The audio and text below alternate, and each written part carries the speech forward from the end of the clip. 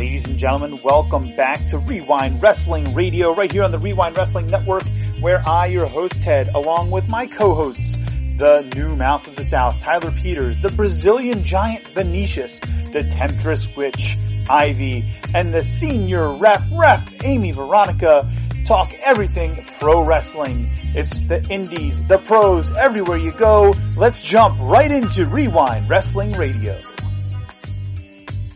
Ladies and gentlemen, welcome back to Wre-Wind Wrestling Radio, right here on the Wre-Wind Wrestling Network. I am your host, Ted, and two of the usual cast is with us tonight. Nelio Vinicius, the Brazilian giant, is here with us tonight as usual. He's getting ready for the big Nashville show, Enter the Machine, coming your way, so make sure you guys check out Coastal Championship Wrestling for that. Get one of those plugs in now. And Brian Cage, he came, he attacked me last week in Miami, threw me over the top rope, gave me an F5, so he'll be there, I'll be there, and I'm coming for revenge, guys, coming for revenge. Go ahead, Ted. Excellent. I couldn't stop myself. You couldn't stop yourself. You couldn't even say, you can't even say a character. But what are you doing? No, I'm kidding. And then right below me in the blue shirt, you guys know him. He's the new mouth of the South. He is Mr. Tyler Peters. And we have the return of Joltin' Joe. This is kind of Joltin' Joe's Wrestling Radio here tonight, folks. This is Joe. Joe is joining us for the evening, and he has brought with him former Ring of Honor World Champion, former three-time WWF Tag Team Champion, and he is PCO. He is Perfect Creation 1. PCO, thank you so much for joining us this evening, sir. He's not human. He is not human. Right. Oh man, this is such an honor. I'm so and the Ring of Honor flag is always here, just so we're clear. This is not me just marching out because you're here. The Ring of Honor flag is always hanging. It actually helps me out a lot because it covers a window that's unsightly. So that's great. That's great. So but that was my first gift when I started this podcast. That was my first gift for my wife because she knew that I was into Ring of Honor. And so that was that's one of my top things that I keep in the show all the time. So, man, we're super excited to pick your brain and to talk your career with you and talk, everything and anything that's going on with Ring of Honor. And we're super excited. I know Nelio had said to me that he has a couple of things up his sleeve. He usually likes to hijack the first 15, 20 minutes of these interviews. I'm holding back. Ted. He is. He's letting me get my intro in, so I appreciate it. So I'm gonna turn the reins over to Nelio for a couple minutes, and then I'm gonna come to Tyler and Joe, and I'll wrap up with some cleanup here, guys. So Nelio, I'm gonna turn it over to you, brother. Awesome. Obviously, PCO, the thing that's so amazing to me is the career resurgence so late, obviously in your career. And one of the things that, I know that you have said is that without passion, your life is not worth living, right? Like you want to go out there and you live your passion every single day. What was that turning point? Like, what was it that made you change your mind and change your body and really change, yourself as a wrestler? Well, the idea never left my mind. Like I always felt unachieved. I always felt like I didn't achieve full potential during my career. But it's just that at one point, like 2008, 2005, 2007, 8, 9, 10, I've had a lot of tryouts with WWE, or I went to Puerto Rico, went back to England. I've done a lot of things, quit like an awesome good job where I was doing the commentary for Impact with TNA French, and had a tremendous salary that I, the producer asked me if I wanted to, go to wrestle for 3 months, and if it doesn't work, I could go back and have my job back. And then that's where, when I did the documentary with Kenny Johnson, Burn the Ship, that was part of the thing that my thinking is like, no, I'm going to just cancel that job forever. I know that I will never think about going back there. So I went forward, and things didn't work out the way that I had planned them to work out. And it just ended up like having to find another job. So about 2011, I was pretty discouraged with my career. So I felt like I've knocked every door as possible. I've tried everything as possible, and nothing was opening up.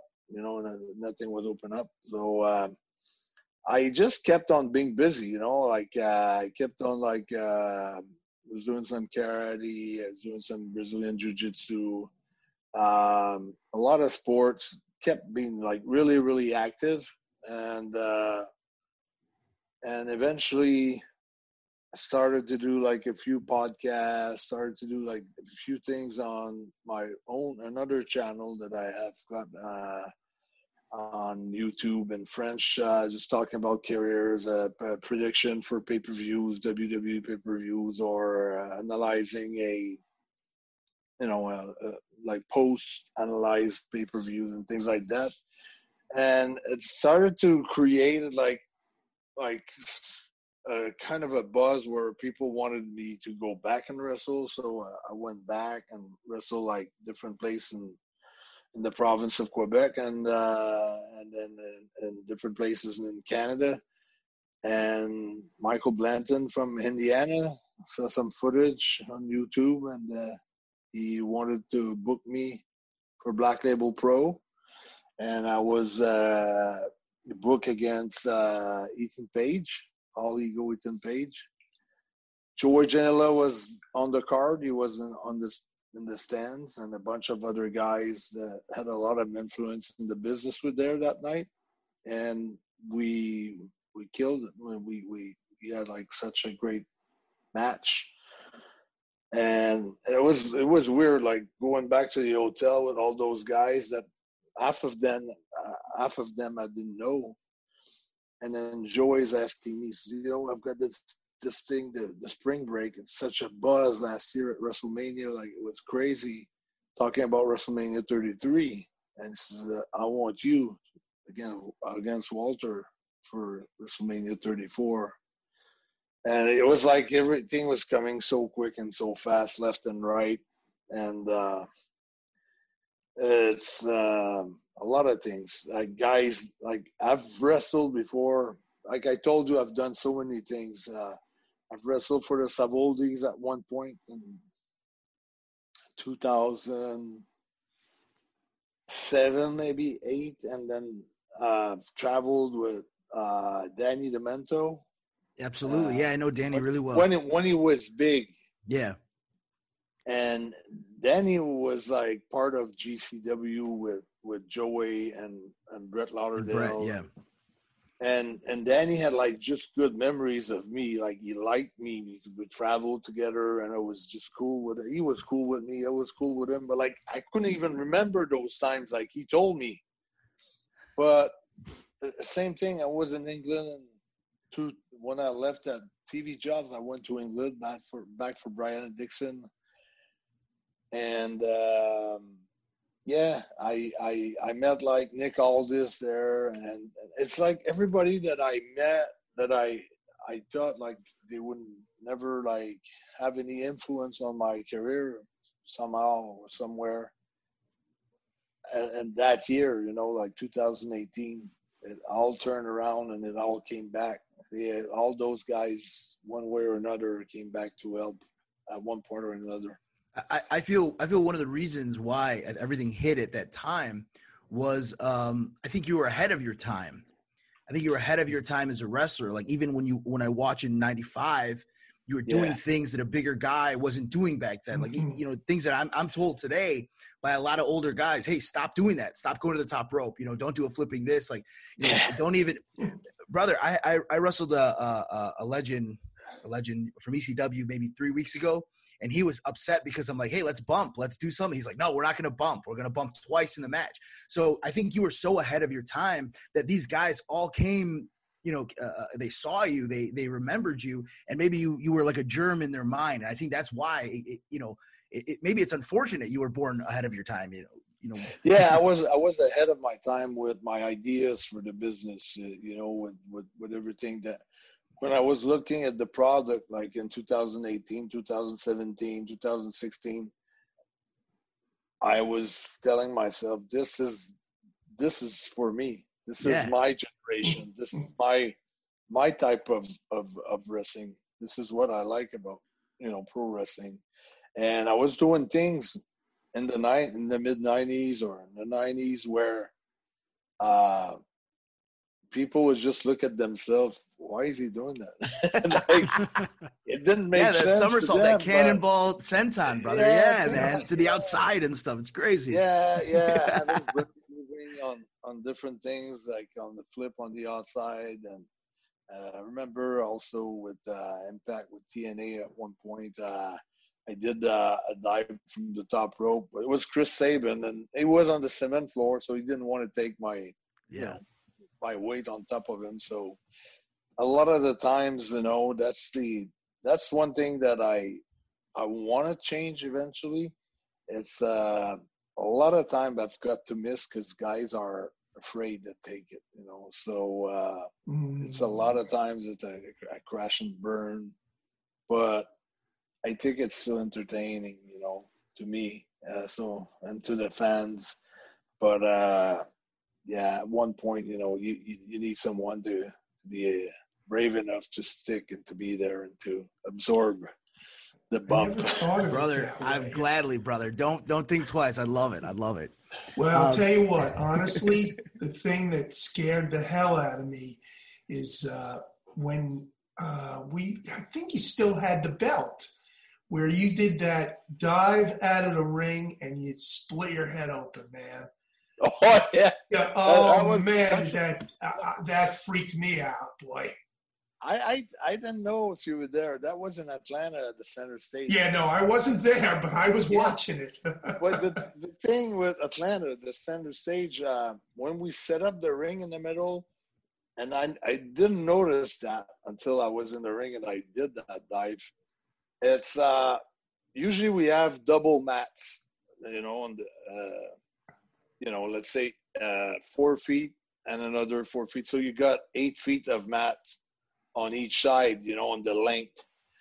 But so the center stage is so small that on 2 sides you have like 2 mats, so it's like 8 feet. But on the other 2 sides, they only put 4 feet. But on the so I'm doing that thing where I've got that the electricity doesn't go well in my head and everything. I've got like different breakups and sparks and things like that. So it's just a malfunction, electrical malfunction. And I'm hitting the ropes, and instead of diving on my opponent, I dive right on the space where there's no one. So I dove on the side where there wasn't that many mattress, my head hit the concrete, and I got split with 17 stitches on my forehead, like on my eye and forehead. And it helped the gimmick, though. It helps the gimmick, right? Oh, yeah. Hell yeah. I was concussed. I was bleeding like a pig. And Todd Sinclair was telling me to stop the match and just to go in the dressing room, and I told him that I was going to finish the match. I didn't care about protocol, because they're really strict. Ring of Honor really strict with protocol. I think if it would happen now, they would have stopped it. They would just ring the bell. And I think I was concussed. I was like, I couldn't remember the rest of the match, like here and there. I wasn't able to get myself through everything, but we got back on the other side, and everybody said how good the match was and that everything was good. And I said, I can't remember anything. but I all the way to when I dove into the cement, I remembered, but then I've rewatched the match and the finishes and things like that. So I think that's a good thing. That's a good thing. The electrical malfunction. Yeah. But now we've bought, like ROH bought like a tremendous set. Well, we have like almost the hockey boards with full mats all the way from the ring to the boards, and they're protecting their investment. They're protecting you, man. It's good investments, and also we used to throw ourselves on the guardrails, and it used to injure some of the fans too. So they're trying to avoid like lawsuits and things like that. So It works both ways. Joe's threatening to sue Ring of Honor still. No, I never did that. I never did that. And when again, I don't mean to hijack this interview. I'm so sorry, but when you were learning, because you early 90s, right? You were training in the early 90s, and the way to work was very different. Did you have guys then telling you, look, don't do too much, don't go to the top rope, a couple shoulder tackles, a couple power moves, and then go home, or and you worked a lot with Jacques at the time. Was it something where you wanted to up your game with them, or how did you feel like starting out? No, Jacques got it that I wanted to up the odds for us, to get over. So we did the tower, the Boston Crab leg drop, a bunch of very devastating moves. Like he would backdrop me on top of the other guy. We did a lot leg sweep with the clothesline, but I was very into combos as a tag team. I was really in for that. I think I kind of brought that a lot more than it was used in tag team division before. I've seen the Road Warriors, they had a finish move, but most of the time they do a big boot, a clothesline. Somewhat like Hawk was doing something, Hannibal was doing something. Yeah. The Steiners too, Scott was doing this stuff, Ricky was doing. They had one maybe thing together, or two, but me and Jacques was 5, 6, 7 things that we do together. So I think we kind of created a trend there. And it really got over anyways. Our moves really got us over. And I think that's what we became tag team champions so quick, in WWE. I hated you guys because I love the Steiners. I hated you guys so much. But I will say this. I think it was a certain cage match. I think it was a cage match with the Steiners. I probably was 7 years old, maybe 94. I don't know, maybe 93.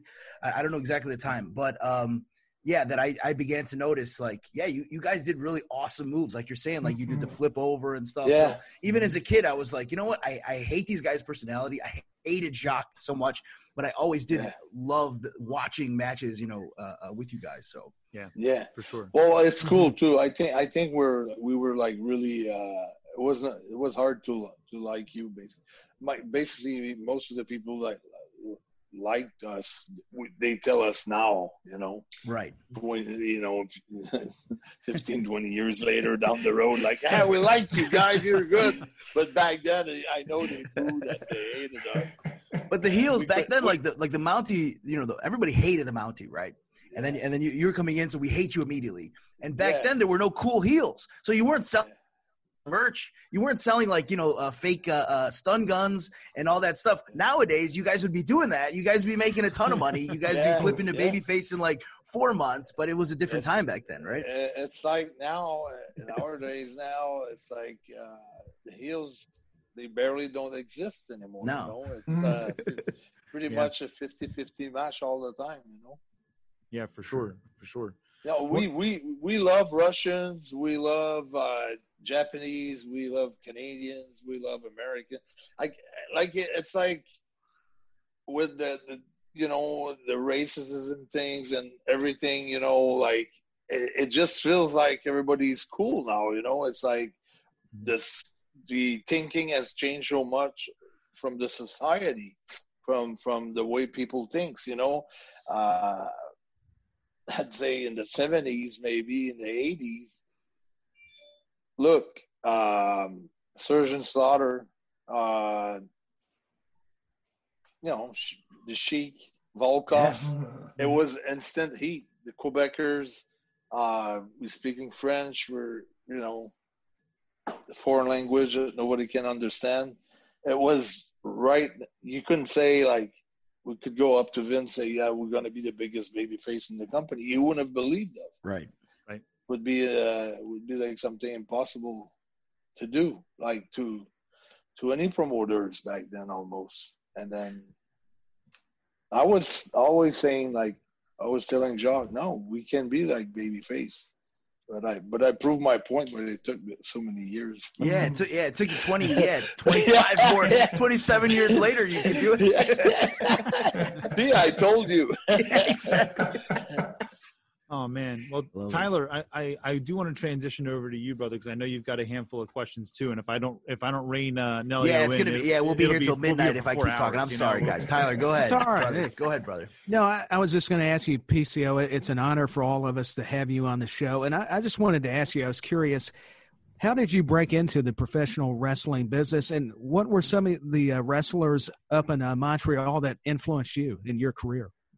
Oh, very easy. Like the top guys back then, like they're the one who influenced me. Like I was like, I remember I was high school, my last year of high school, and I was like a fresh guy, you know. I'd get in my chair behind my desk. I'd open up the newspaper while the teacher was talking, and I'd just read the sports, and I'd stop at the wrestling ads, and then I'd look at every Monday night at Paul Sauvé Arena in Montreal. It was like wrestling was on, and the ad was always there during previous week, or it was always an ad in the paper, whatever day it was. So and Dino Bravo was like the world champ here for 8 years in a row. So Dino, you know, he was strong, and they put videos of him like pushing weights and things like that. So, and Rick Martel was the AWA World Heavyweight Champion at the time. So Rick Martel and Dino were like the top two guys.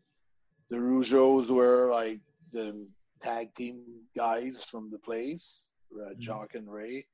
And then you had like guys like Rick Martel brought Tom Zink with him just before they became Cannon Connection. So, but they weren't tag team, but he brought him like for him to gain some experience from Minnesota, from Minneapolis.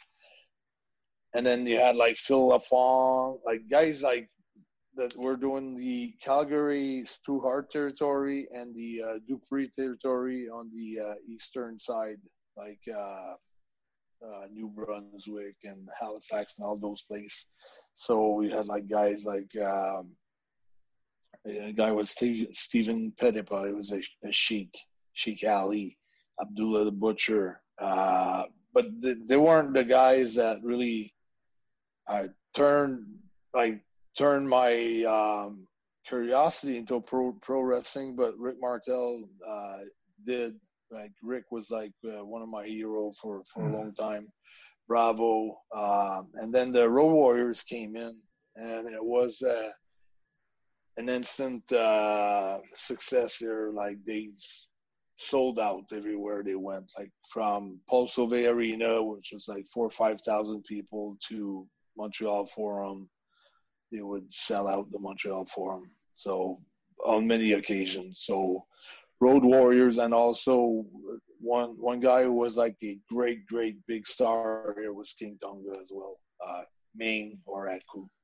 But here he was built as King Tonga, and so he became, for just for the Road Warriors, they did Martel and Bravo against the Road Warriors, and then they did Bravo and Tonga against the Road Warriors, and it hooked me up. But on a younger age, when I was 12, I used to play hockey, and we had practices at 6 a.m. in the morning, and I would watch some documentary on TV, on the cable TV before my practices, and it was a documentary on the Flying Frenchman, Edward Carpentier, and he kind of hooked me on to pro wrestling. They showed him like in the pool. He was a former gymnast. He was a guy who brought Andre the Giant with him in North America from France. So it was many different points and guys got me interested in pro wrestling. And can you imagine now, Danny DeMano, he booked Meng versus Schlock like 6 months ago. So that's an in-depth match. So that's a dream match too. Meng now today versus you. It's funny, like you're talking about him as someone who influenced you. He's another guy who's still, he's not wrestling every day, but he's still going, Yeah, I've wrestled him in WWE and WCW a few times. I think it was in WCW when he was in in a team with Barbarian, him and Barb. Yeah. So I've wrestled him a couple of times. So always got along good with him, and yeah, he's got a hell of a reputation for himself. Mhm. So yeah, and then I decided I was gonna find a wrestling school, and that's how at 16 years old I started to train, and I wanted to become a pro wrestler. That's awesome. Yeah. That's That's awesome. cool. That's very cool. Joe, brother, you know PCO better than any of us, but I'm sure you have some things that you want to talk about, man. Well, I've said this in a previous interview that we did, but I think that the main thing that hooked me with PCO in this current time, not back to the to the WWE days. I mean, Yeah. was because at first, quite honestly, I didn't make the connection, and then it was like, oh man! But the thing that I admire the most, and I've said this before, and I don't want to, beat it into the ground, is that that PCO is he's kind of a role model for us older guys. Now, I'm older than he is, but, the man doesn't stop. And I would love, PCO, if you would just tell everybody a little bit more about the regimen that you have, including, I don't know if you're still doing it, but you were doing all kinds of trampoline classes and just crazy stuff. Yeah, for the moonsault, it took me a full year going to the trampoline park and hiring a coach, like gymnast coach, to try to help me out on different, for the 450. I haven't done live yet a 450 because it's really very hard to do it, especially the heavier you are, the harder.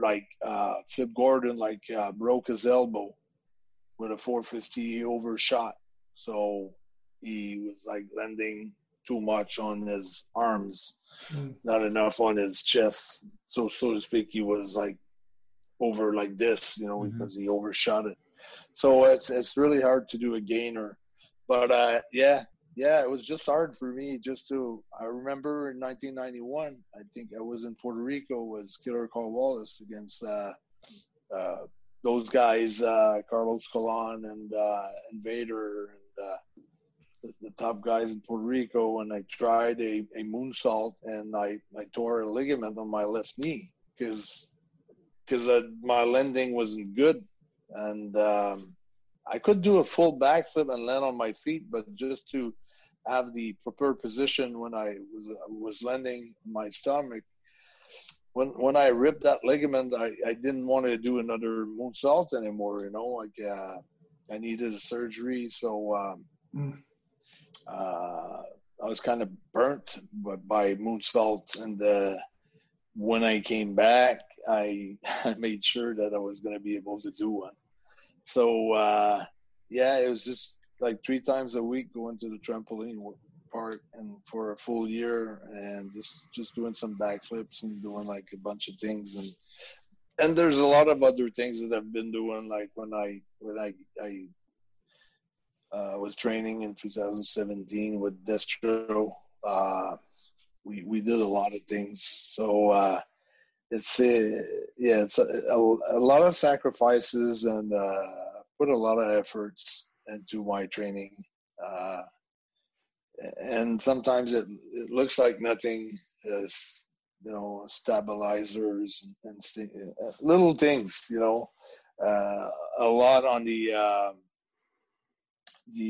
ass muscles. That's basically the center of everything that pushes your muscles in your body.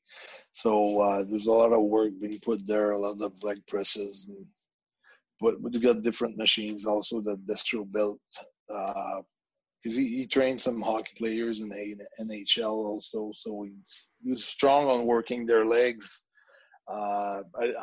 But not necessarily having big legs, but just putting a lot of work on the butt, So that's what really makes you move each and every way, all the time when you start running or you want to be whatever. You need that jump, everything. So there's a lot of work, and that's been put like on different programs. Like I don't necessarily want to just say, I'm not going to say my entire routine because it's a secret, brother. You don't want to give away your secret. You don't want to give away your secret. I feel like it's part of being a pro wrestler. It's part of being a pro, and I feel like it's kind of bragging about when I tell something like that. But it's inspirational. Joe is 100% right. It's inspirational. I'm in my lower 30s, and my wife asked me, like, when are you going to be done with this? I'll come back for a weekend, and I'm in pain. And I think in my head, I'm like, well, PCO is 56, right? So I have 56, 53 now. Oh, sorry, 53. Okay. So, I don't have. Come on, Nelio. I only have 20. I only you're have just, 20. You're 21 just years. 3 more Daddy, years to wrestle. But it's an inspiration, to do what you're doing, and a lot of it has to be mental because it's a lot of work. Like it is mental preparation, it's not just obviously in the ring, but to prepare as well. There's one thing that I don't have any credit for, and I'd say 99.9% of the time, I'm sure nobody believes me, because I was doing like Sirius Radio like a couple of days ago with David Legrega and Bully, and Bully was asking me about with such a long time off, and then you go back to work, you're not on a roll that much, the bumps. For me, the bumps, I don't feel them. Say I love bumping. So people don't believe me because sometimes I know it, because I choke slam someone, I've got him on the chokehold, I'm lifting him up in the air, and I don't want to name any names, but sometimes I see the guys closing his eyes like, oh, it's gonna hurt, and it's just a freaking choke slam. It's a high bump, man. Name names, PCO, please. Name names. I'm dying to know. No, because we don't like those guys at our school. So name names, brother. It's like landing it. All right, it was me. That bump.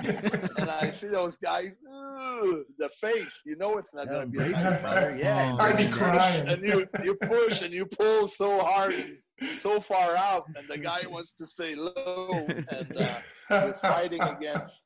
Oh, just post up and take the bump, man. Post up and take the bump. I'll tell you what, I got to ask you. There's guys in their 30s that they don't like to take bumps, for sure. Mm-hmm. For sure. They hate it. So. I just want to jump in and ask you one more thing here, because I think this is one of the more fascinating aspects of what you do, and I look forward to it, pretty much on a weekly basis. And that is your well, it was called Monday Night PCO, right? Yeah. And I think you've kind of spun it into Justice. Yeah, like a serial, if you will, what you would call SERIAL. It's a story. He's a superhero, man, but even though he's not human, he still comes up against some pretty tough stuff. So tell us about that. What a great idea, and I'm so glad you're continuing it. Oh yeah, but there's a cost for that, though. We need a lot of people and an excellent productive production team. And I don't have the budget like the Hollywood budget, so it's I think it was just like, because for 2 years we did like every Monday, it was Monday Night PCO Industrial. We did like feats of strengths and different type of challenges and different type of adventures in real time. And it was not like part of a storyline. It was just, okay, this is an episode, this is another episode. So that was every Monday night for 2 years in a row.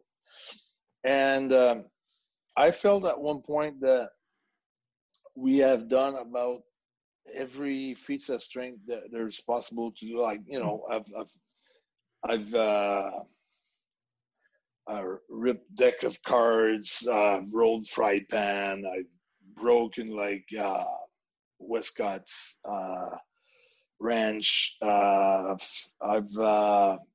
had darts on my chest. I've had like my mouth stapled with a stapler. Like to have that Frankenstein look with 4 staples in my mouth. You know, I had like tennis ball ripped on my mouth with my teeth, decks of cards, my teeth. So we've done like so many, like I forget a lot. I got kicked out from a cliff down to a lake with cement blocks on my hands. So it was just like you have like also those machine where you got the clamps and you picked up like a poppies or something like that, and then I bust the window with my head and give all the puppies to the kids, and I've done so many. So at one point we decided that we're gonna go with a movie, a full movie, but we're gonna reveal 2 minutes and 20 seconds every Monday on Twitter. So with 2 minutes and 20. So, you know, maybe another 6 to 8 weeks will be done. Like the whole thing will be shot. Like it will be the end of the movie. But at one point, I will put everything together and put it on DVD. Great. As a collector's item, you know. Yes. But yeah, it was just to stay alive and keep PCO. So you keep thinking about PCO and you keep thinking about the fact that he's not human, that he's doing like you said, Joe. It's a superhero with the superpowers and a lot of things, but we also try to tell a good morale there. Yeah. Mm-hmm. That is related to my life or my career somehow. So yeah, it's been incredible. It's been good, but just to get a casting, you know, having like 10, 12 different, maybe 15 different people with the whole thing. Maybe we went up to 50 people that were like included in the movie.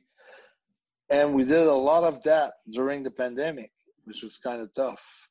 Yes. And so you need a TV studio, you need green screens, you need locations all the time, you need cars, actors, different types of things. So it's very challenging, very, very challenging. Mm-hmm. But in the meantime, it's very rewarding. So yeah, nothing happens for, you know, like you have to work for every bit. Yeah, you know, you started with a very like DIY, with a very do-it-yourself, you know, whether it was with Black Label and all that stuff, and then now you have a production company. So like in 3 or 4 years, it's going to be like Game of Thrones of a season with, you know, where you're just raining down fire on people. I can see it. So, you know, I think it's a great, you know, it's a great progression. So hopefully it keeps going. It can twist and go on many different ways. So we'll see how it goes. I've been approached by some people in Florida.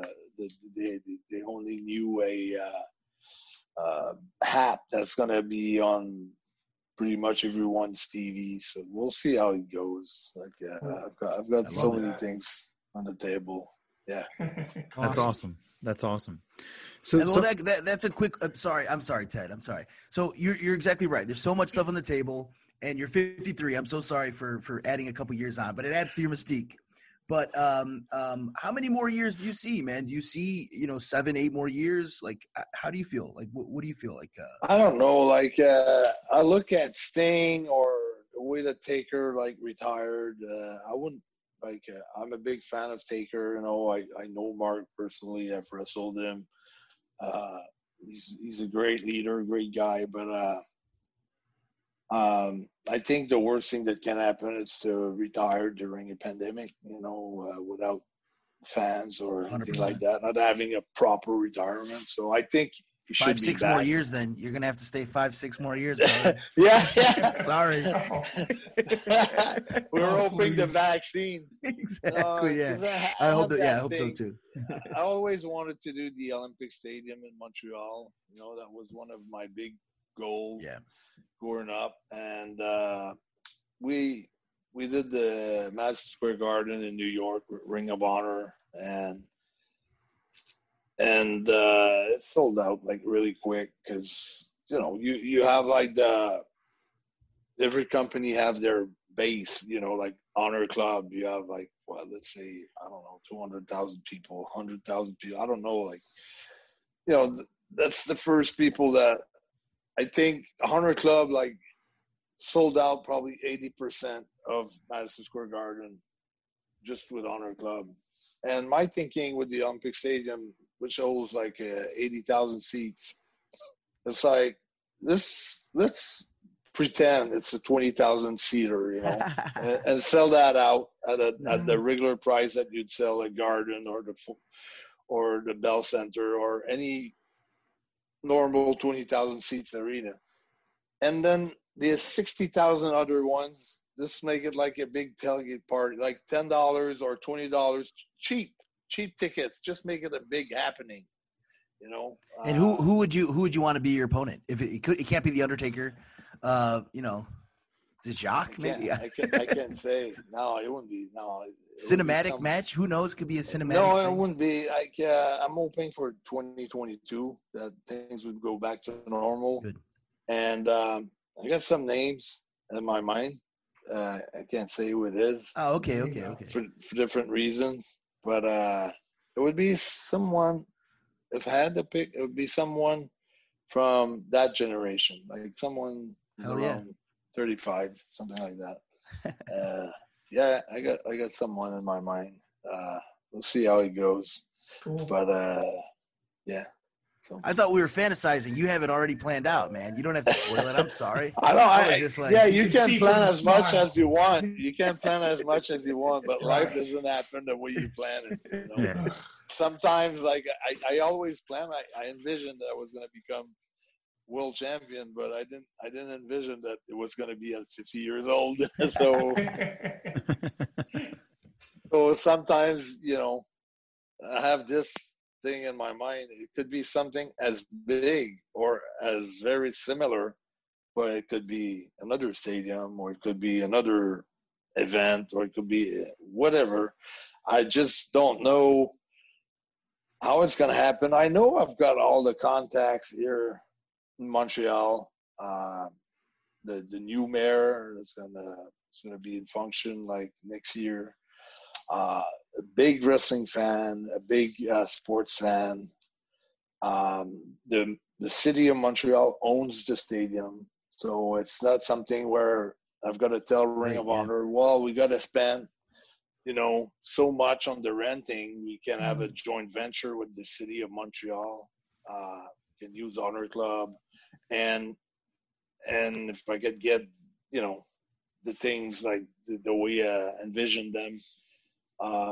Once you got those 25,000 people in, I think it's a matter of days just to sell out all the other seats, because all the TV stations, the radio stations, and the Northeast, like the New York area, Boston area, Philly area, like everybody, it's going to be something big, you know. I'm ready to buy the tickets, so I'm sure it'll sell out pretty quickly, man. But you know, you need a huge card too. It's going to be something part of something big, you know. Maybe something with New Japan together, something big. Could be someone from Japan also that I wrestled. Yeah, once you said that, my mind started turning too. I'm not gonna put anything out there, but my mind started to turn as well. But yeah, that's one thing that I'd like to accomplish, you know, before I retire, because also I'm wrestling because I'm having fun wrestling. I'm not wrestling because I need to wrestle. It's really because I'm having fun doing it. You know, I'm having the most fun being in the ring. You know, I would never say never to another job in pro wrestling, but really, so far, I really like being in the ring. I feel like maybe I feel like him. I don't succeed like him, maybe, but I really like Tom Brady. You know, yeah. Yeah. He's the coach. He's a good coach, but he's also a tremendous player. And I don't think he would have the same success just being a coach, not throwing the ball as well. So this is how I feel. You know, I don't want to compare myself with him at all, because 7 Super Bowl Lombardi rings, like, it's pretty unbelievable. I don't think we're going to see that anymore. But who knows if he's going to play until he's 50, though. That could be maybe. If there's anyone who could do it, he'll do it, right? So he could be the PCO. He could be. I feel like he's the PCO of the NFL. In about 7 years, right? So I feel he's still in his prime. I think so too. He hasn't lost a step. So yeah, that's true. It's accurate. Well, I mean, you've had this resurgence, and you know, obviously the wrestling world has taken notice of you. Did you hear from anyone else? You've made your home in Ring of Honor, and obviously quite comfortably so, but did you hear from anyone else? Did you hear from AEW? Because your resurgence was like timed perfectly with AEW. For sure, there was a WWE offer on the table, right? 100%. There had to have been an There offer. had to have been. Well, when you were there had to be. I had a lot of talks with AEW before I signed with Ring of Honor, though. Like we was almost booked on some shows. I was booked basically on some shows, but we hadn't discussed any money deal yet and things like that. And Ring of Honor were like very, and it was at the beginning of AEW. You know, they only had done the All In show, didn't have the TNT deal, didn't have the cons, you know, we didn't know if they were involved yet. There was a lot of unknown things at the time when I was dealing with AEW. But a good friend of mine signed with them, Evil Huno.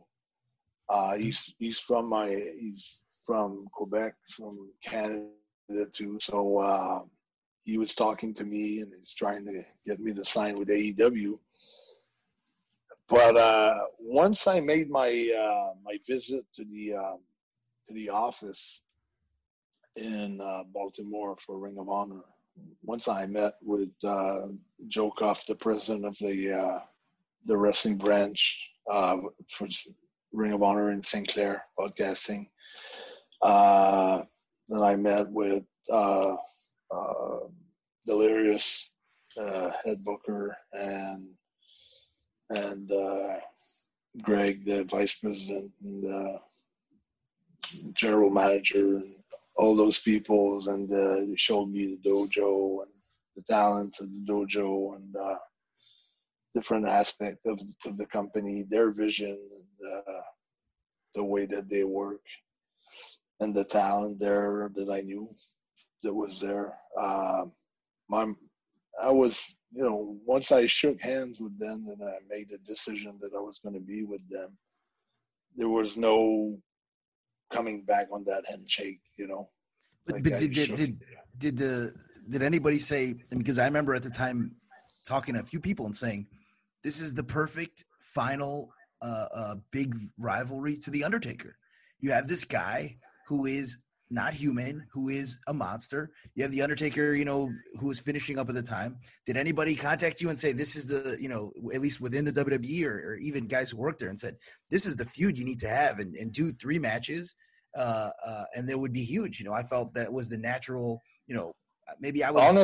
Honestly, I couldn't be part of All In. I wasn't signed by Ring of Honor at that time, but I was booked for King of Trios in Chicago in Philadelphia. Right.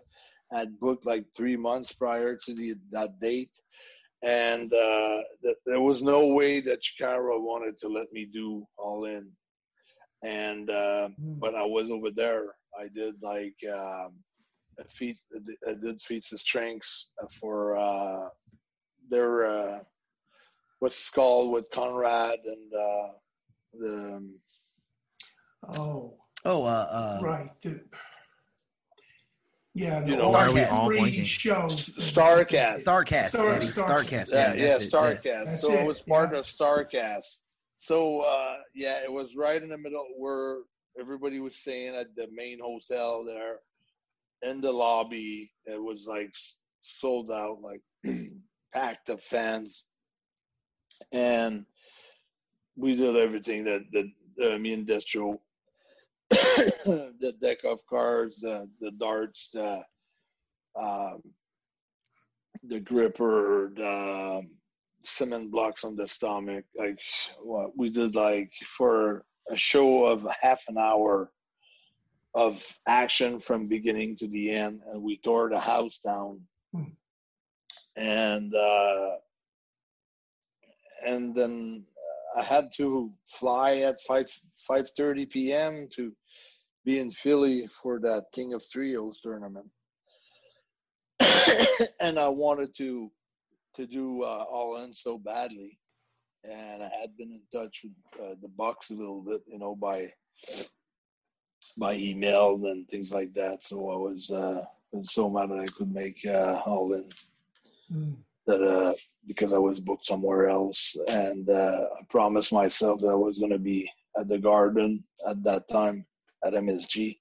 But and to be honest with you, at one point I was getting like different like text messages from guys that were in All In, and also from Ring of Honor executives, and they were asking me, "Are you okay with those 8?" And I was saying, "I just spoke to that guy like 3 days ago.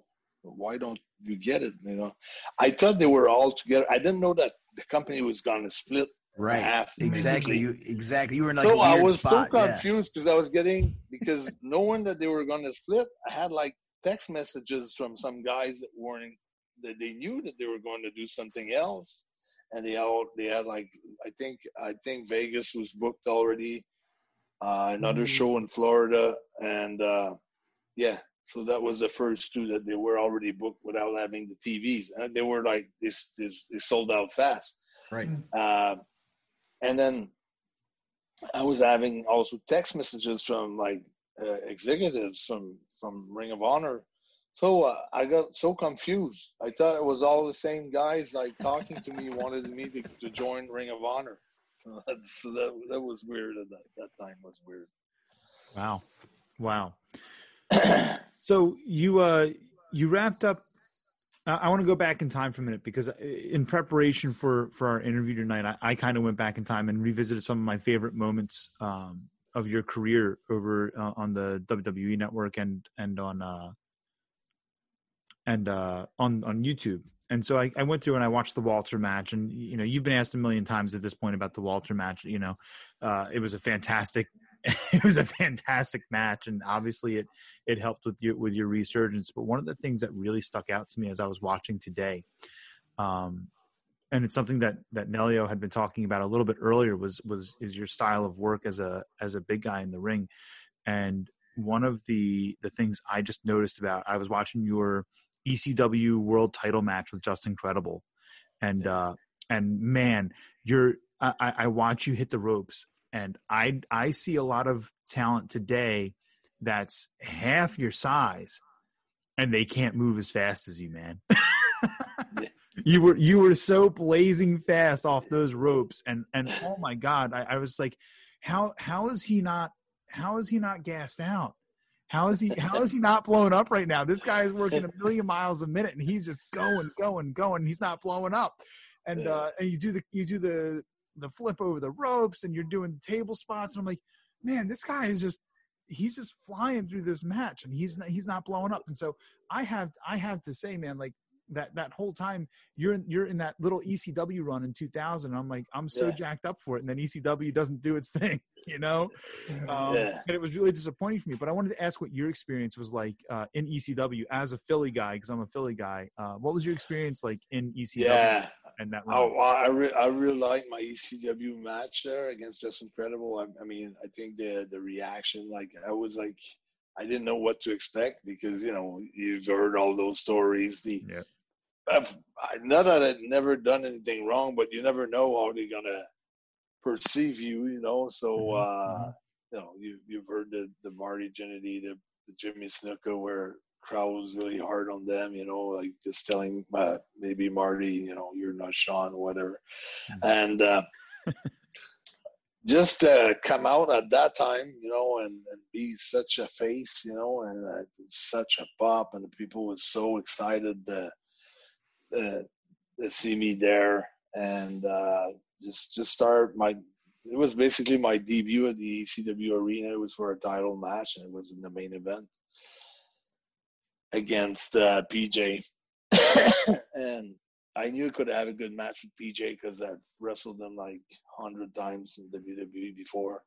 So it was just cool, you know. It was just like I was nervous about crowd reaction, about, you know, how ECW fans would receive me for their first time. But I wasn't nervous about having a good match because I knew I could have a good match with PJ. And on top of that, you had like Francine that took like a power slam from the top rope onto the table. So love it. I think at that point the roof went really off, you know. Like man, that pop was huge. That was boom, and then that was crazy. So whenever she went through a table, there was crazy pop. Whenever, it's fantastic. And also, I never got to connect with Paulie after that, but he was so nice to me, so cool to me, and he had the reputation that owing a lot of guys a lot of money, and the company was closed down. They weren't in business anymore. And I got a check signed by Paulie himself. I couldn't believe it. For a show, and it went through. It went through, right? It went through. Oh, wow. And it was money that he owed me for a show that I've done somewhere else in Pittsburgh or somewhere else. I've wrestled Rhino, I think, somewhere else. It was for another show, and he paid me. And I was so surprised, so amazed, but he was so cool. Spent a lot of time that night with him talking different things about the business. He's so passionate about the business and so into it. And my feeling was good, you know, when I got out of that ECW arena that night. I had a great feeling that, but I didn't know that maybe 5-6 months or a year down the road they were going to be down. You know, they were going to be out of business. Right. So. And I mean, after you left there, you went back to WCW, right? Well, what happened also that kind of cut my my run in half with ECW. They booked that ECW match, and then I told them that I had to leave for almost like 3 weeks to go to Saudi Arabia for a tour, and then I would come back. And I think they didn't like that. I probably maybe didn't like that. Didn't say, but it was already booked for a long time ago. So it's like when the ECW came in, that tour in Saudi Arabia. I was going there with Yokozuna, Tatanka, a bunch of other guys at the time, and it was going to be the first shows in Saudi Arabia in 45 years or something like that. So we kind of opened up the territory for Vince, I guess. That's awesome. I love it. That is awesome. Tell him you want some of the goddamn payday, brother. Yeah, that money. Let's go. A little percent of that 100 million, man. 1%. Come on, brother. Come Come on, man. Oh, that's killer. That's killer. So, but that was cool. Saudi Arabia, like seriously, they were throwing money. Like we went to a sheik's house because he wanted to have the wrestlers at his house, and we got invited, and we went there, and like it was like probably 100 people. It's not even a table. It's like they just put like a red plastic. It's like a table, but you all sit like Indian sittings, and you all eat like that, and I got paid like just to go eat there. Like I received an envelope like $1,300 US dollars just to go eat there. That's fantastic. That's crazy. And the food was probably pretty good, right? Not so bad, right? It's different, it's different, and hitting on the floor like was a different but it's part of their culture. That's how they do it. And there was girls, sheiks always have girls around, or no girls? It was just for the wrestlers. But they don't show off with them. It's not like that's right. They don't have like 4 or 5 girls like showing off. Like it's not to show off. It's from what I understood, it's the fact that there's too many girls there per guys on Rada per guy. Let's say you have 7. Yeah. Let's say you have 15 girls for one guy, but they all want to get married. So that's why they came to conclusion that it's okay if I have my men only on a Tuesday and I share it with other girls, because there's not enough guys in Saudi Arabia to match every girl. Yeah. So that's how we think it's polygamy, because they were crazy or something like that, but it was an actual good reason for it. That's what I've learned. Yeah, yeah. That's what they keep saying. Why not? Let's get. I think Tyler's on the computer booking his flights over. That's right. Exactly. Where's the information? Of course, I may have to be careful. Yeah.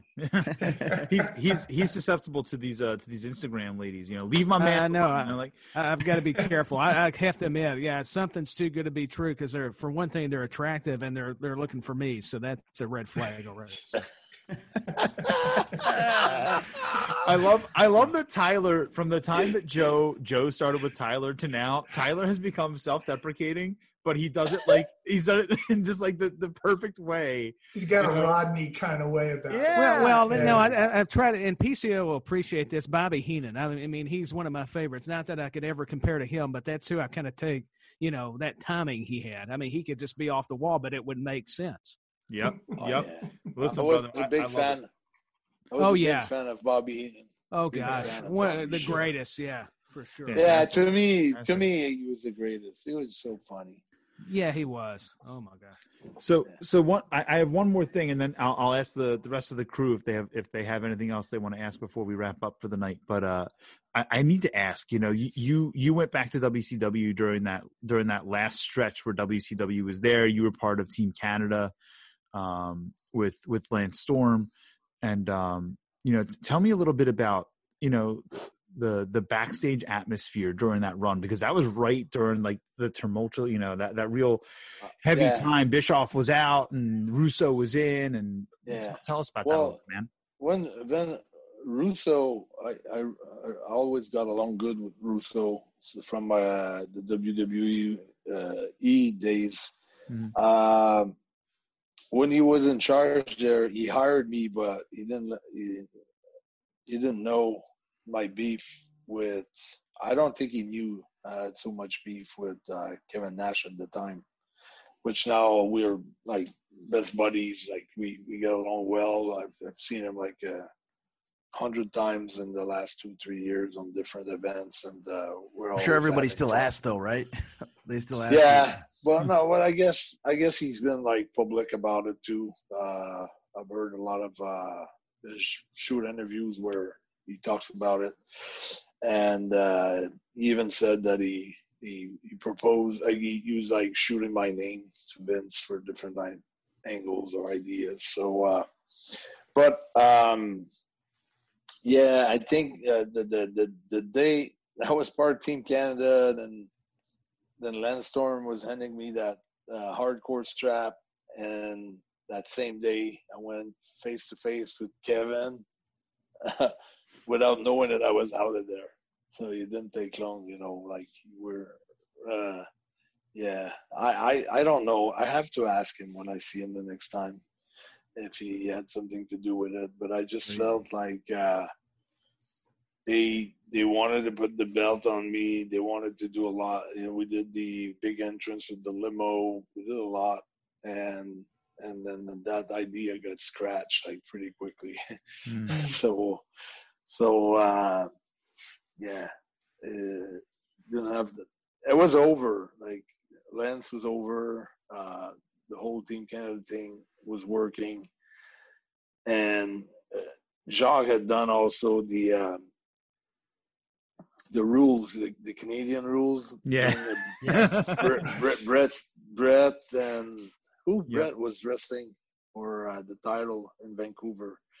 I don't know. It was a big pay-per-view, and Jacques was a special guest referee, and he was come up with different rules like Canadian rules. So we had tons of heat, it was Team Canada, and they pushed big from the beginning, and then maybe a week after they scratched it. So I guess I was thinking maybe Kevin had something to do with it, because I don't see any other reason why it went down so quickly. Like I think Jacques had done like a tremendous job in Vancouver as a guest referee, and the next week he was doing a job for Ernest Miller. Ernest the Cat Miller. Yeah. And that's when he told me that he was going home. He said they don't have any plans, like serious plans. When he saw that, and it's like I'm losing to James Brown. I'm out of here, right? Like that was kind of the thought process. It's like it's not the fact that I think losing to Ernest Cat, that was not the problem. It was when you make your debut and you're starting fresh, and you start with a loss. It doesn't send a good message. Yeah, that's true. Yeah. It's not like you're established in the company. You're just coming in and you had just shot the biggest angle ever as a special guest referee, and then the next thing you're in the middle of the card and you're going down. So I tried to tell him to stick around. This might have been a test or something, but I think he had his mind set. Yeah. Got it. All right. That's the business. Yeah, right. That's the business. Well, it's a bunch of what ifs, man. There's two things I wanted to ask before we let you go. Number one is like that what if, like, you had this character, you had PCO probably in the early 2000s, right? And you wanted you I think you even mentioned you pitched it to Vince McMahon, right? The PCO, yeah. So it's these crazy what ifs. Like, do you ever think about if you would have had that run as PCO in '99 during the Attitude Era, and where it would have gone for the last 22 years? Do you ever think of like, man, obviously the money that was probably left on the table, but also some of the feuds you could have had with Kurt Angle, Brock Lesnar, and that type of stuff? Does that, obviously you're getting it out now. You've had amazing feuds. You've had a great run, but is that something you still kind of wonder about? Not really, because the what if, but it's easy to say what if, it's easy to look, you can watch the Super Bowl or any hockey game and analyze after the game is over. Sure. Yeah, they didn't do this, they didn't do that, they should have done this. It's so easy to say and to do, but it's not there. It's not there, Why torture myself? Yeah. No, I don't think like that. I think that the way everything, I kind of calloused my mind for what was coming ahead. I was just working mentally on myself and being ready for whatever would happen. And I just wanted to make sure that when the door would open, I would be ready to take my chance and to run with it. So I don't feel like I'm accomplished because there's a lot of things that I could have changed also in my run with the title. Like there's a lot of things that I could have done differently, I think. But yeah, it's how it went, and I'm happy with it. I'm very, very happy, very proud. But that's like I'm telling you guys, I need something bigger. I love it. I need stadium, something brother. bigger. Yeah, brother. I just need something to. Before I retire, I want to be totally happy with what I have achieved in my career. I don't want to leave it with any regrets. And if I would leave too early or too soon, then I would have regrets. I'm not fully happy. I'm not fully achieved. I'm very happy, but happy with my career. But as a person, I'm totally happy. I don't have one of those. I just to go on what Joe's been saying. Like I don't drink, I don't party, I don't go out, I don't chase girls, I don't do none of that. I wrestle. I take my ride back to the hotel. Sometimes I may go to a restaurant with my partners. If I do have partners on certain shows, I go back and then I go back to my room and I get up in the next morning. And since 2017, that's what I've been doing. So it was a different story with WWE. Oh, okay. I was gonna say, if you've been doing that since '94, then that solves it, brother. I would be out all night. I got you. Okay. I had to throw that in there. Say, geez, why did I go out again? I won't go out tonight. I would wrestle my match. I'd be all fired up. I'd be in the bar again. Hell yeah. but all of us were, I guess, I mean, during it was a lifestyle. The German tour, the English tour, I was 25, 26, 27. I was enjoying my stardom, I guess, and also our champion would fall straight down on his face at the airport at the counter, before boarding his plane. Sean was a mess, back then. So you're looking at your champ and you're thinking he's having such success. Yeah, and he's doing all kinds of things like that. He must be doing something right? Yeah, he must be doing something. I know he's a hell of a worker, but that's great. I think we know a few of those. Yeah, exactly. So that's maybe that's why I'm keeping up with all the guys, because I'm so disciplined right now and I'm so focused. Yeah, you mentioned earlier that you did some karate and some jujitsu in your comeback there. But during the time, I've done a bunch of tournaments in jujitsu. During my time, I wasn't wrestling. It's like I was always active. I was always doing something. Yeah, I mean, I'm a 27-year martial artist. I've been in Tang Sudo, a Korean karate, for 27 years. And one of the things that my instructor says to me all the time is that discipline is the fountain of youth, and so that's, I think that's where a lot of the younger talent needs to look at right now. They need to look at what you're doing and discipline themselves now. You talking to me, brother? I'm still in my Shawn Michaels phase, phase, brother. You trying to tell me that, dude? You're still taking at one point, brother. Just saying. We wrestled twice a week. PCO had to wrestle 4 or 5 times a week. At the territory days, he'd have to wrestle Tuesday through Sunday. I wrestle twice a week. I can go out till 4, Ted. Give me a break. Yeah. And we were sometimes I was on the road for 34, 35 days in a row. Yeah. In WWE. Yeah. And sometimes 2 shows and stuff. It's crazy. Yeah.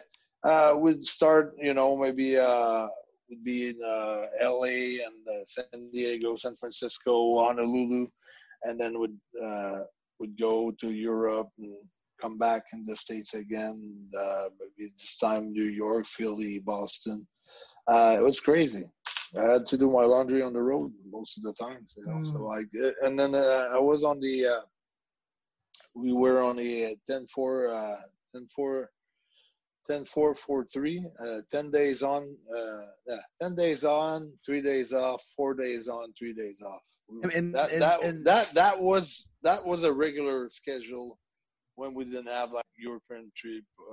And then it was tour. 25 days, right, in Europe, or 15 days in a row, 20 days in a row. But and I never experienced obviously the territory days. Two times or 3 times in a row maximum. But my trainer, would talk about in Puerto Rico wrestling 4 days a week, and that's when you really learn how to work, right? When you're working every single night, you stop from, you learn how to work. You learn how to work your opponent, not be too stiff because you got to wake up the next day and work again, right? Yeah.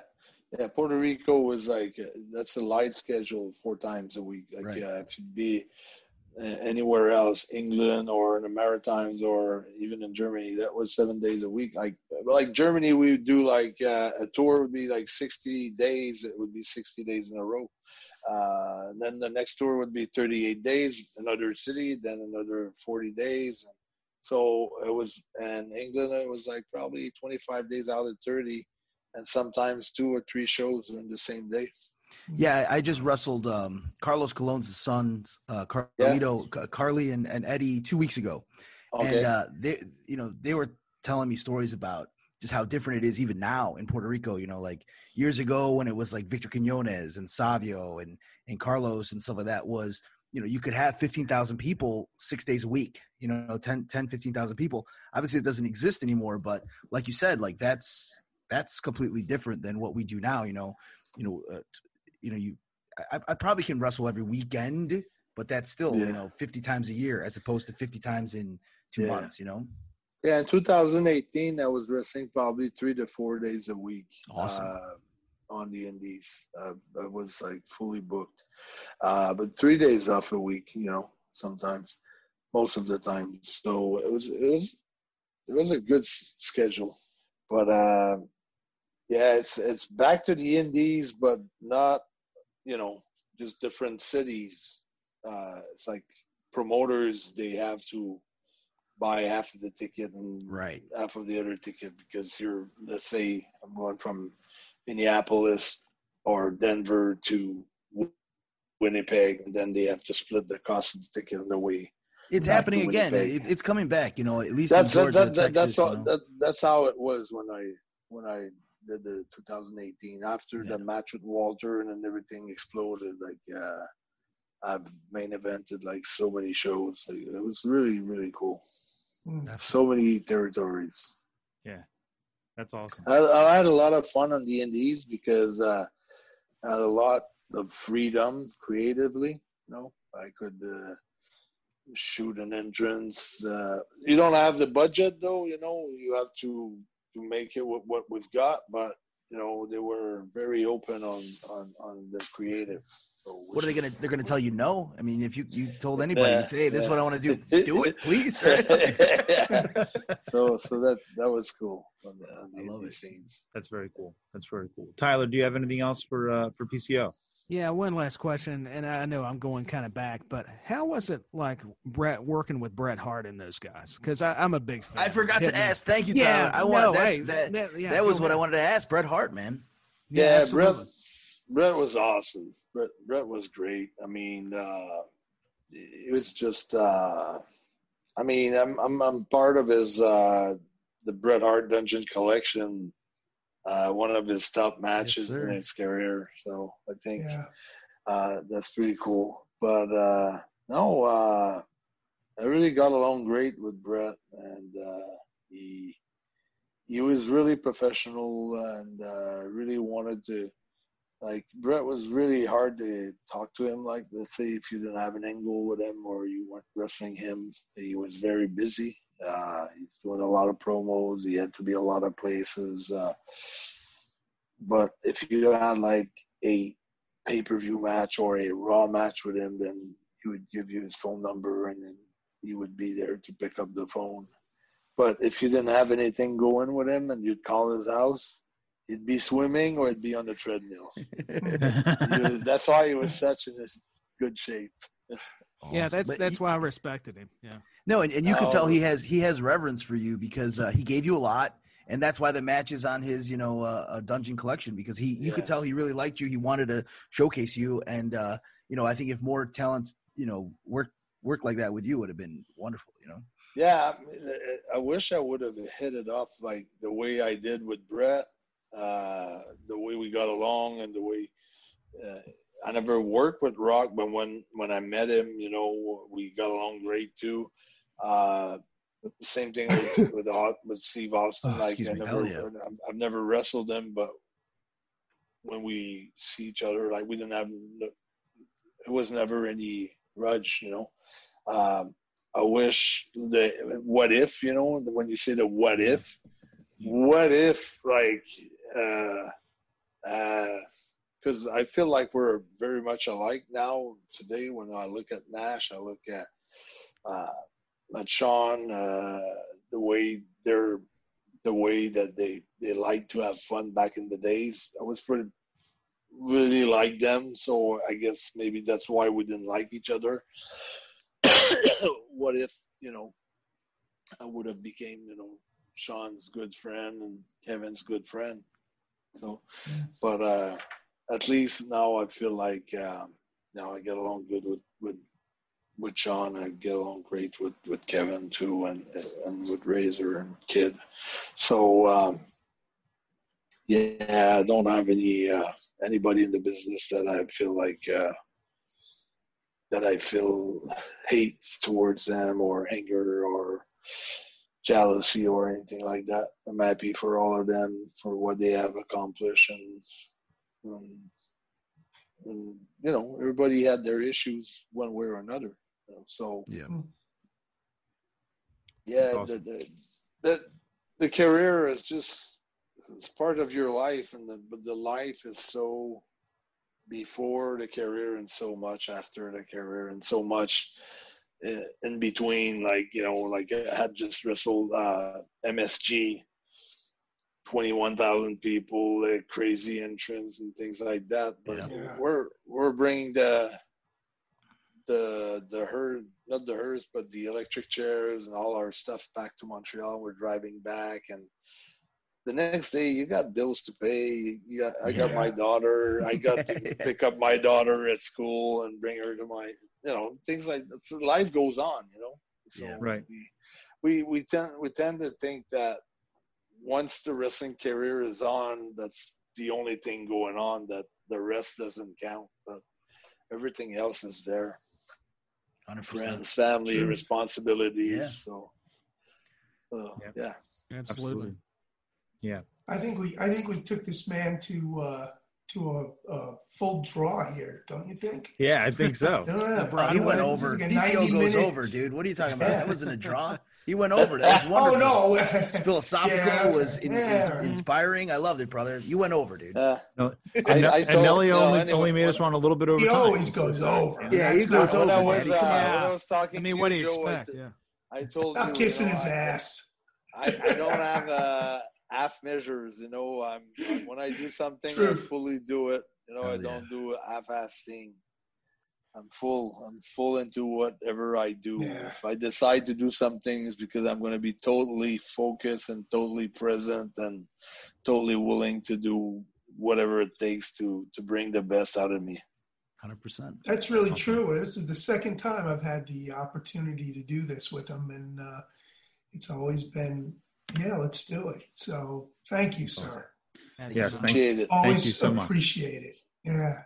Yeah, thank you. And Joe, thank you for being the hookup, brother. You that's awesome. He's been nothing but a good man to me, so he's got all my respect.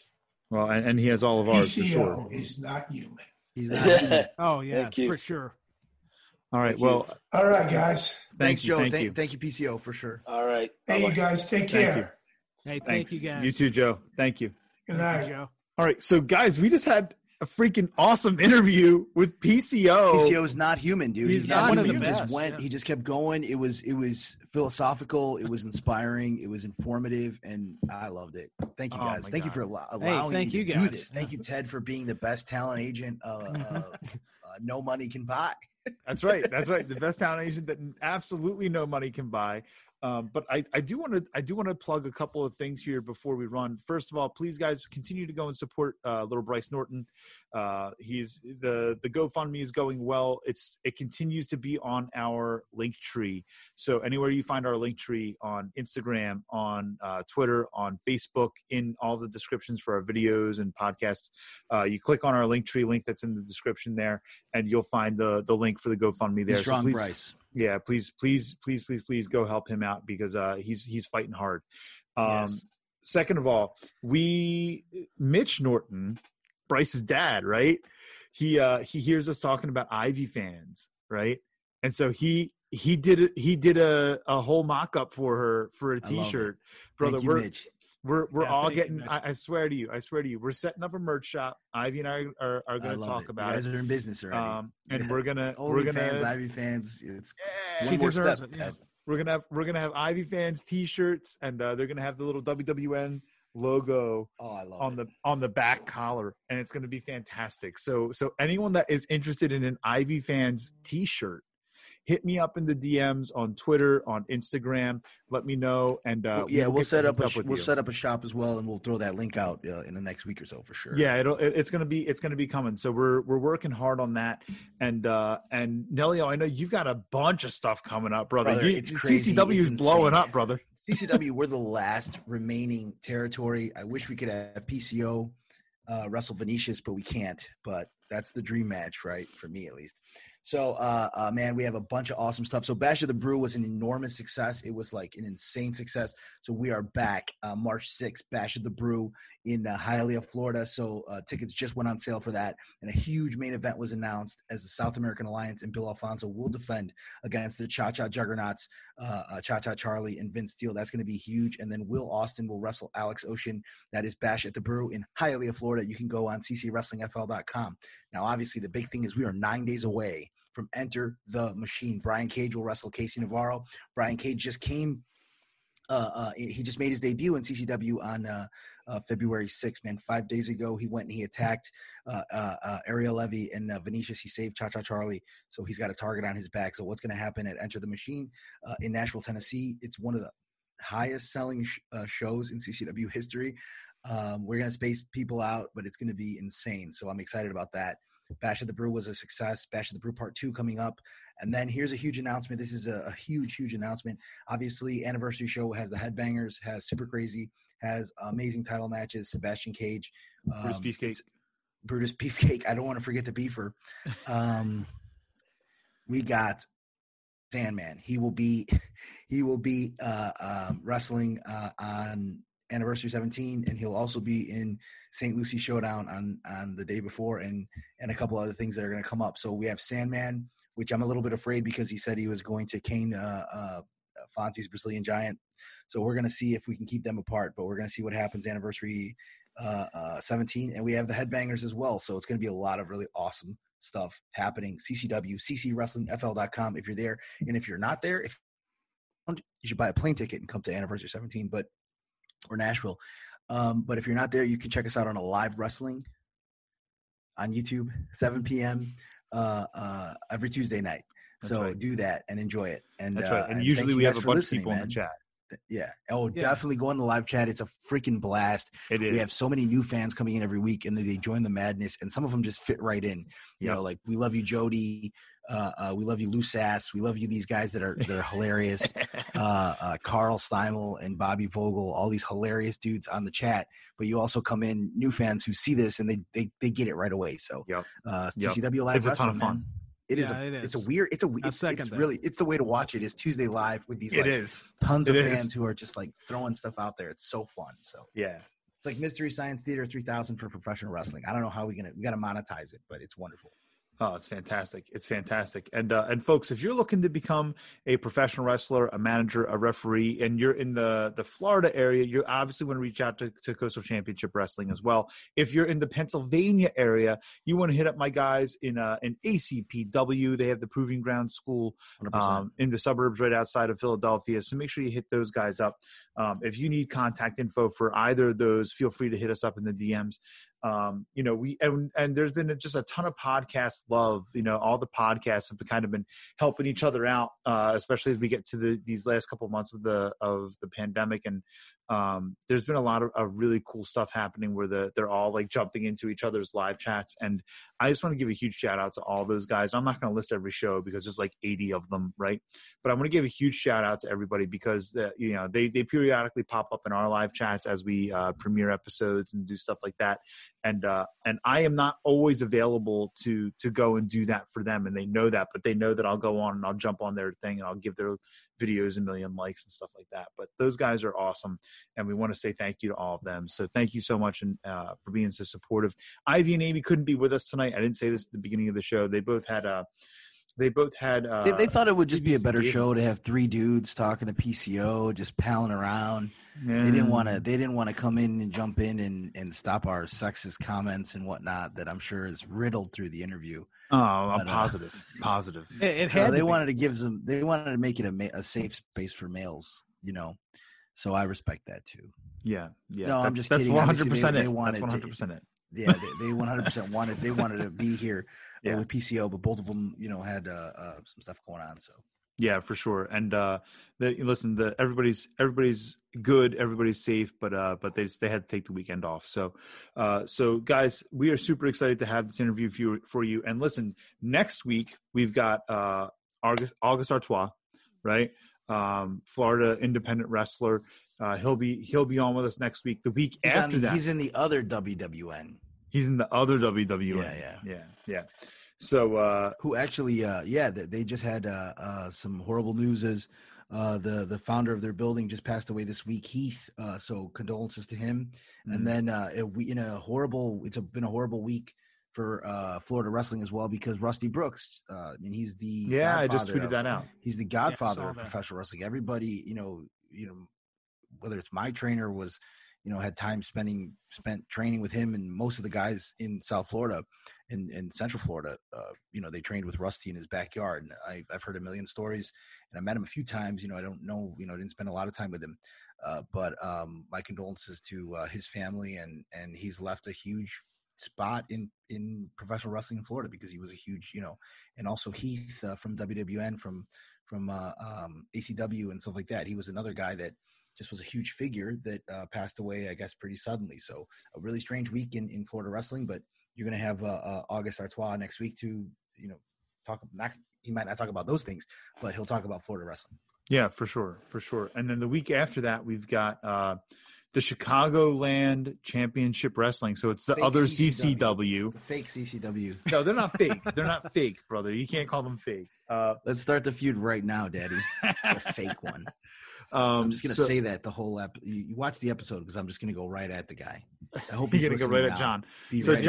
John Bullard is the promoter there, so he's going to be with us in 2 weeks, and then and maybe we'll arm wrestle for the name. Maybe he a big guy? I don't know. I mean, you can check out their stuff. Actually, you can check out their stuff on Amazon Prime if you have Prime Video. Who doesn't have Prime? Amazon Prime. I mean, it's not a commercial for Prime, but it's just a wonderful product service. Yeah, I mean, it's fantastic. So you get a bunch of movies, and also stuff comes to your house quicker. Yeah, exactly. Amazon's like a weird company, right? Why not? Hey, capitalize. So then we have a week where we don't have anyone booked, which is weird because we booked up January, February, incredibly fast. I think it's good. We need a week to just we should just do a really ridiculous show. We're gonna come up with something ridiculous. You know what we're gonna do? We're going to fantasy book WrestleMania that week. Oh. Okay. All right. I think we should. I was talking about we should just literally do a Zoom comedy show. Like all of us have to put 6-7 minutes of stand up, and we just go 1 hour. Oh gosh. No, They're really I popular don't these think days. that's No, gonna- these Zoom. Have you guys seen like all these people that are held hostage by the governor of California? They literally can't leave their house. So all these comedians, You're going to get us in by trouble. threat of being like killed by a sniper, can't leave their house in California. So they're doing these Zoom comedy shows, which sound horrible, but maybe we give it a shot. Look, 5 minutes of stand up. It's easy. Let's do it. We'll see about that. And the week after that, we've got Ashley Slashley from up in Connecticut, and she's going to be joining us. And then the week after that, we've got the other half of that ECW World Title match that I talked about. The triple threat, Daddy. That's right. The other half I talked about with PCO earlier tonight. The man, Justin Credible, is going to be joining us, and so that's just a matter awesome. of time. I mean, hopefully, it's going to be a race whether he makes his CCW debut or his WWN debut. That's right. We're going to see what comes You gotta first. book it. That's right. Wink, That's wink. Right. Wink, wink. Bash at the Brew Part 2. Maybe. Who No, knows? I'm just saying, brother. I don't know. How All much right. is a plane ticket these days? Cheap. Oh, cheap. For now, right? All right. Well, I'll tell you what, guys. I am just so excited that we had such a great show tonight with awesome. PCO. When you do like a show that you like would listen to and be like blown away from. I mean, okay, I'm not going to hype it up, but when you listen to and like be like, wow, that's super insightful and awesome. When you do that and like it makes you feel good. That's what we're here for, Yeah, for sure. And I'm super excited that we've gotten on this run of high profile guests here, and we're hoping to continue that. Yeah. So folks, we are, I just kind of laid out the lay of the land for you for March. Continue jumping on and joining us every week here on Rewind Wrestling Radio. Wrestle Game Rewind will be back next week. Host Tyler Woot Woot, he had a couple of deaths in the family. He had 2 of them back to back, and so he wasn't able to push out any content this week. But we'll be back with him next week. So check out Wrestle Game Rewind, and then I haven't forgotten about the Rewinding the Indies, and I haven't forgotten about calling the shot with Ref Amy. No, I have be not. Honest, you forgot. Mike has been doing some great stuff. He's been sending me some B-roll, and so I'm working on. We're fine tuning. Sending you blunt rolls, you said? With the tobacco in them, or did you take them out? This is another show. Wait a minute. Yeah, right. Okay, we got to go. Yeah, we got to go, kids. Yeah, we got to go. So those shows are coming for you guys. Be on the lookout for those. They are going to be coming right after WrestleMania. We're going to start airing those guys. All right. So yeah, my friends, I got a surprise for WrestleMania as well. So be ready for that. Always with these surprises that he leaves us on cliffhangers. Keeps us folks, coming, yeah. You got to come back and listen next week so you can hear what's up. All right, friends, thank you so much for joining us here on Rewind Wrestling Radio. I'm Ted. That's Nelio. That's Tyler. And have a great night.